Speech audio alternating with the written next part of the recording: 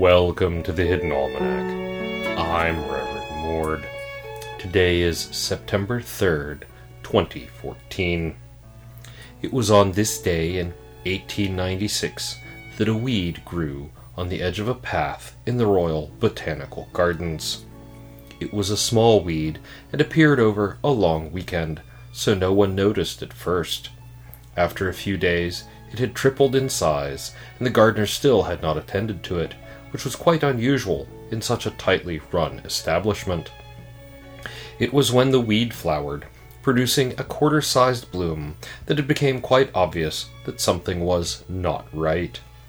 Anyone approaching the weed was filled with steadily increasing dread. Only the strongest souls could get within 10 feet of it, and even they were seized with fits of nausea and shaking. The source of the terror seemed to be the flower itself, which no one could bear to look at directly.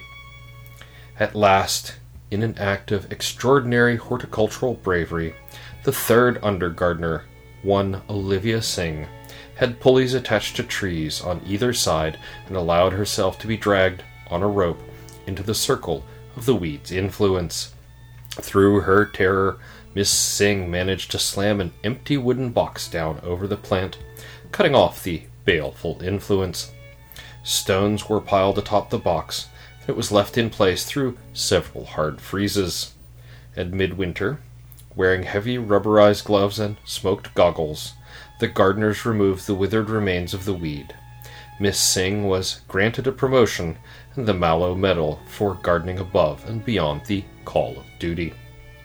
The weed was ostensibly destroyed, though some believe the seed pods were harvested and stored in the deepest depths of the Royal Armoury.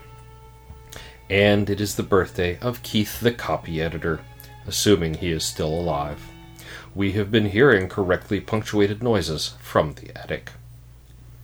It is the feast day of Saint Almondia, patron of the intersection of 84th Street and Link Avenue. Saint Almondia was martyred there by a runaway carriage. Her family had a great deal of power and influence within the church, and the Pope was attempting to consolidate his position. The price of support for Almondia's family was canonization for their daughter. The Pope was not terribly pleased by this, but agreed with the caveat that she would only be patron of something exceedingly minor. She is portrayed as a young woman with a halo, a blue cloak, and an apologetic-looking horse in harness in the background. In the garden, it is hot. Really quite vilely hot, particularly for those of us who, by reason of our profession, must wear full black robes and a mask. The Hidden Almanac is brought to you by Red Wombat Tea Company, purveyors of fine and inaccessible teas. Red Wombat, we dig tea. Also brought to you by Almondia's Bodega. Come visit us on the corner of 84th and Link for a truly divine shopping experience. That's the Hidden Almanac for September 3rd, 2014. Be safe and stay out of trouble. The Hidden Almanac is a production of Dark Canvas Media and is written by Ursula Vernon. Our exit music is Red in Black, and our intro music is Moon Valley, both by Costa T. You can hear more music from Costa T at the Free Music Archive. The Hidden Almanac is copyright 2013-2014, Ursula Vernon.